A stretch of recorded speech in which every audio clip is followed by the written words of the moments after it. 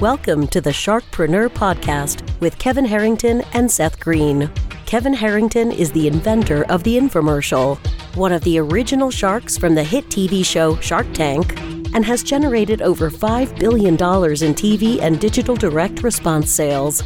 Seth Green is the world's first trusted authority on cutting-edge direct response marketing, a best-selling author, and the only 3-time Marketer of the Year nominee. On the podcast, Kevin and Seth interview sharkpreneurs who share straight talk on what it takes to explode your business. Why do so many businesses struggle while others seem to explode overnight? Do you wish you had the secret to this type of exponential growth? Now, I've scaled more than 20 businesses to over $100 million, and it's not just luck. In my new book with Mark Timm, Mentor to Millions, you'll learn the repeatable framework I use in all my business ventures for massive success. Order at kevinmentor.com and get over $1,000 in bonuses. Head to kevinmentor.com. Welcome to the podcast. This is your co-host, Seth Green. Today I have the good fortune to be joined by Aaron Hind of the Life Aid Beverage Company.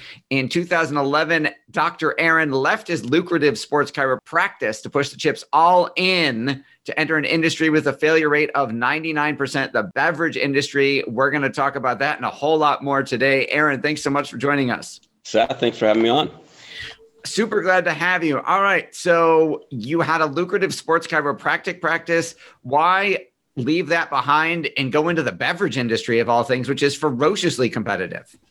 Totally. Yeah. I mean, really ignorance and passion, if I had to summarize it in 2 words. A lot of young athletes coming into my office with, energy drinks and sodas. And I'm always telling them, you got to get off that crap. It's going to cause adrenal fatigue. You're jacking up your blood sugar.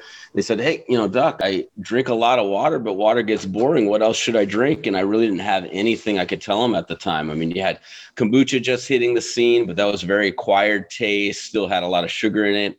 Coconut water, kind of same boat. Nothing was really cool, sexy, and hip like the energy drinks, but had the health benefits of some of the emerging beverages that were hitting the market. I am sure there were other people who thought about that, but you actually not only did something, but how did you create the drink, the first one in the first place?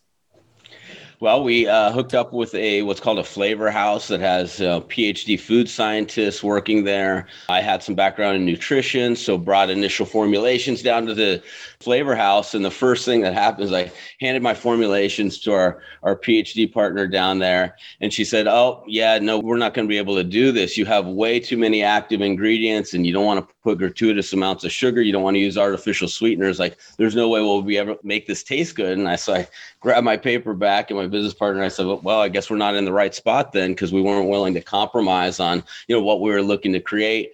And she said, well, you already paid for the time you're here. Let's see if we can make something happen. And we went to work. Okay. When you first had a formulation, what did you do then? Well, we had this concept for Life Aid, which was very targeted vitamins and supplements for different avocations, different use occasions. Ryan and I, my business partner, met in a CrossFit gym. So we had this concept for Fit Aid, which would be a clean post-recovery drink. When we had free time, we used to golf once a week. So we had Golfer Aid. Of course, we both go to Burning Man. So we had Party Aid. So we had these different formulations. And meeting with the owner of that flavor house, he said, of all these drinks, you guys, you should really look at Golfer Aid. There's no drinks in golf. So that was the first one we put to market. We used good old direct response marketing. We started forcing products on golf courses, putting them in follow-up sequences, both via email and snail mail, started hammering the phones and started knocking down golf courses one at a time. That was pretty much year one of business. We did about $250,000 just selling Golfer Aid to golf courses. That is absolutely incredible. When did you decide to branch out into other markets besides golf? Well, we did something you should never do, which was really launch 3 products way too close together. So we launched Golfer Aid, and then about 6 months later, we launched Fit Aid, and then a couple months after that, Party Aid. So we'd be in situations, we're up doing a big fire show with our Burning Man gear on, doing Party Aid in San Francisco. Then we go to Sacramento at a golf show with our polo shirts on, slinging Golfer Aid, and then back to Santa Cruz for a CrossFit competition, slinging Fit Aid.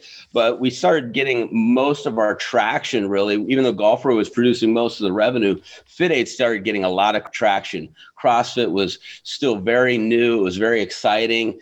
And we were just dealing with typically one gym owner instead of maybe a golf course management firm or a GM or a head pro, that we had to all get on the same page to bring in a new product. And we put our chips all in with Fit Aid, and that's where we really started becoming a real company. All right. That is absolutely incredible. So you were doing multiple launches at the same time. Now you're in conventional channels like Whole Foods, Safeway, Walmart, CVS, GNC. How did you get distribution? Well, good positioning, I would say. We went really deep in CrossFit, and we stayed in CrossFit. We were an e-com only business for the first 5 years, direct to consumer, direct to gym. We didn't have any retail whatsoever. And then we started looking at adjacent markets, and a strong adjacent market for CrossFit was Spartan Race. We partnered with Joe DeSena and Spartan Race and became the official recovery drink of Spartan, where people were getting an ice cold can of Fit Aid when they needed it most, when they crossed the finish line, as a reward for that grueling race. And it just so happened that key buyers, H-E-B and Earth Fare, were crossing that finish line and getting a cold can and then calling us up, hey, we need this in our store. So we were getting pulled in instead of having to push our way in. Absolutely. So that's awesome that you were able to pull that off. You mentioned launching 3 versions at the same time. How did you juggle that? How did you balance that all? It was crazy. Blow people's mind. We actually had 3 separate websites. So Fit Aid had its own website. Golfway Party Aid had its own website. They had their own social media handles. The thought was, we didn't want to come across as gimmicky where people are going, oh, what's this all about? So because each of the formulas is unique to that audience, it's not just the same product rebranded to a different audience. And we didn't want to cross-pollinate because a golfer may not be a burner, may not be a CrossFitter, right? So we kept them all separate. But over time, what we noticed, especially as we started launching new SKUs, that people live different lifestyles. Into the party scene, but they may also golf. They're into the party scene, but they've got a job where they need focus, and Focus Aid and nootropics comes into play. So, now we have one website that has all the SKUs. We have one social media handle, and most of our consumers are consuming more than one SKU. That makes sense. You've had an interesting roller coaster journey. What have been some of the adversities you've had to overcome, and what'd you learn from them? So many. Number one, personnel. I think, as entrepreneurs, especially when you're first starting out, you're doing everything. You're doing sales, you're doing marketing, you're dabbling in accounting, you're taking out the trash, you're doing whatever you need to do.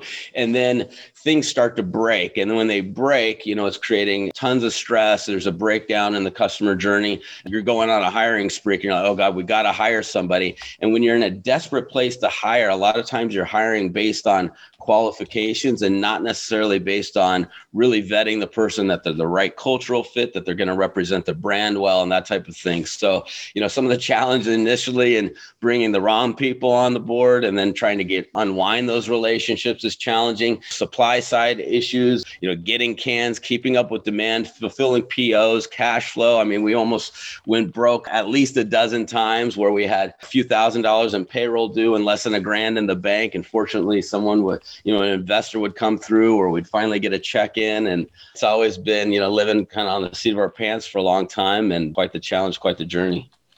That is absolutely incredible. What do you like best about what you do now? Your passion's obvious.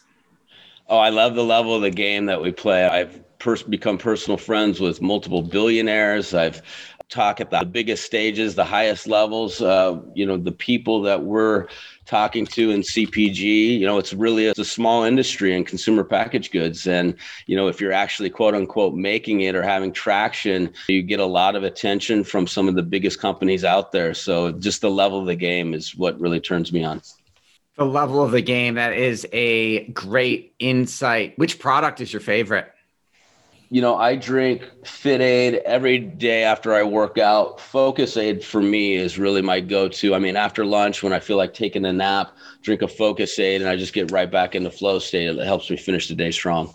Awesome. You mentioned getting to speak on some of the biggest stages, getting to talk with some amazing people. What have been some of the biggest lessons you learned from them and from those experiences? I'd say the biggest thing, and this used to piss me off big time because it was a consistent theme, and I'll tell you why it used to tick me off. That some of my mentors would always tell me, don't forget to enjoy the ride. And I always would think to myself, Well, screw you. That's easy for you to say. You got millions of dollars in the bank, able to take vacations, and you got all the nice toys and enjoy the ride. I'm grinding it out here. I'm about to go broke. I'm not making any income like I used to. Like, I felt like my life was about to fall apart, and they're telling me to like relax, breathe, and enjoy the ride. And I realized, after being in this for a decade now, we only have one life to live. It's not like as soon as we used to always talk internally, as soon as we sell 1 million cans, we've made it. We will have made it. Everything will be okay. Now we're doing 5 million cans a month. And it's like the stresses and the challenges have just shifted, or some of them have even become bigger, so you can't wait for some imaginary finish line to start enjoying life. You have to go, let me roll with the punches. Every challenge is there for a reason. You have to have faith in that. Without challenges, we don't change our MO. There's no growth. And life is all about growth. It's all about moving forward. And so every challenge that we've had has been an opportunity for me to become a better businessman, a better entrepreneur, a better leader. That makes a lot of sense. How do you differentiate yourself it's a multi-billion-dollar a year industry. Why do you think you were able to succeed when it has such a high failure rate?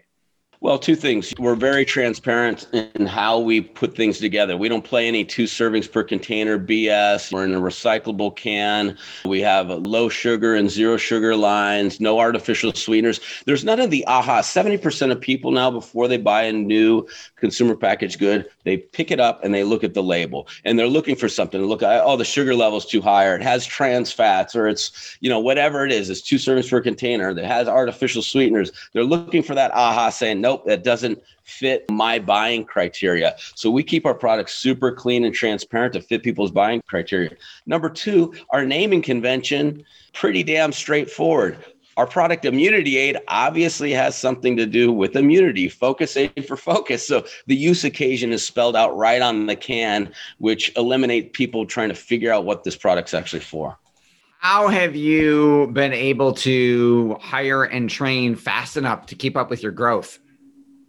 Well, I'd back up a little bit. It's even, when we're hiring people, we make them jump through a lot of hoops, so we learned from those early lessons. And now we use Top Grader, which usually takes people an hour and a half to fill out. We have multiple phone interviews with people in that department they're hiring for, so they have buy-in on the person. We do panel interviews. We do heavy background check, reference checks. So we make sure we're getting the right people on the train to begin with. And then the onboarding process, really bringing everybody out. Pre-COVID, we would always have a kickoff like once a quarter. All the new hires come out to HQ. We have a great time. We go through meditation. We give them a 5-minute journal. We do Wim Hof breathing together. We go out to dinner. We have some drinks together. Every department head gives presentations. We drill them on our core values. So it's just really making sure they're the right cultural fit, because every single person that you bring on your team is a fractional representation of your brand out in public. So if somebody has a shitty experience with one of my team,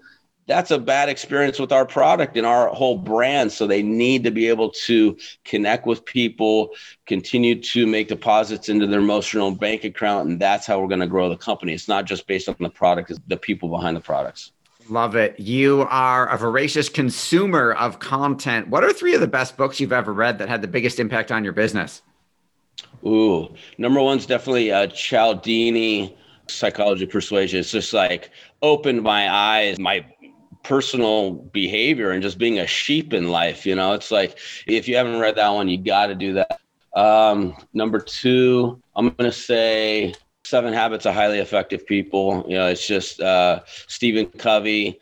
Just amazing. It's just so foundational. And, especially now when you've got cancel culture going on and everything, like get back to just being a good person, doing the right thing because it's the right thing to do. And, how do you add value to people's life? Number 3, I'm going to go with maybe Sell Anything was a really good one from a sales perspective, but lots of good books out there.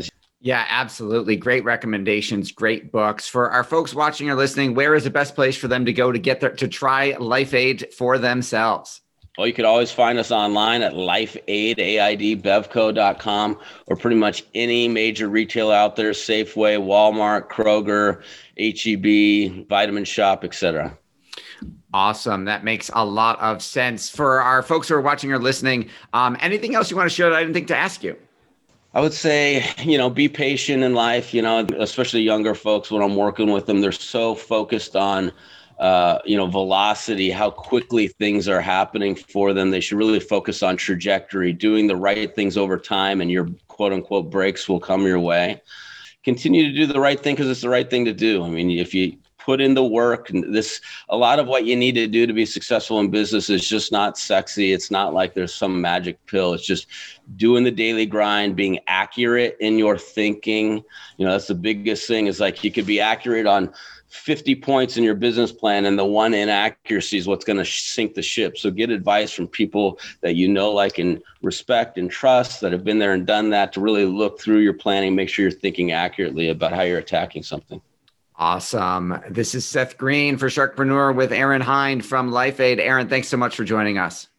Thanks for having me on, Seth. Thanks, everybody, for watching or listening. We'll see you next time. Do you need money to fund your idea, product, or service? Are you ready to take your business to the next level but need capital to get it done? Kevin Harrington has heard more than 50,000 pitches and knows how to help you make the perfect pitch to get the funding for your entrepreneurial dream.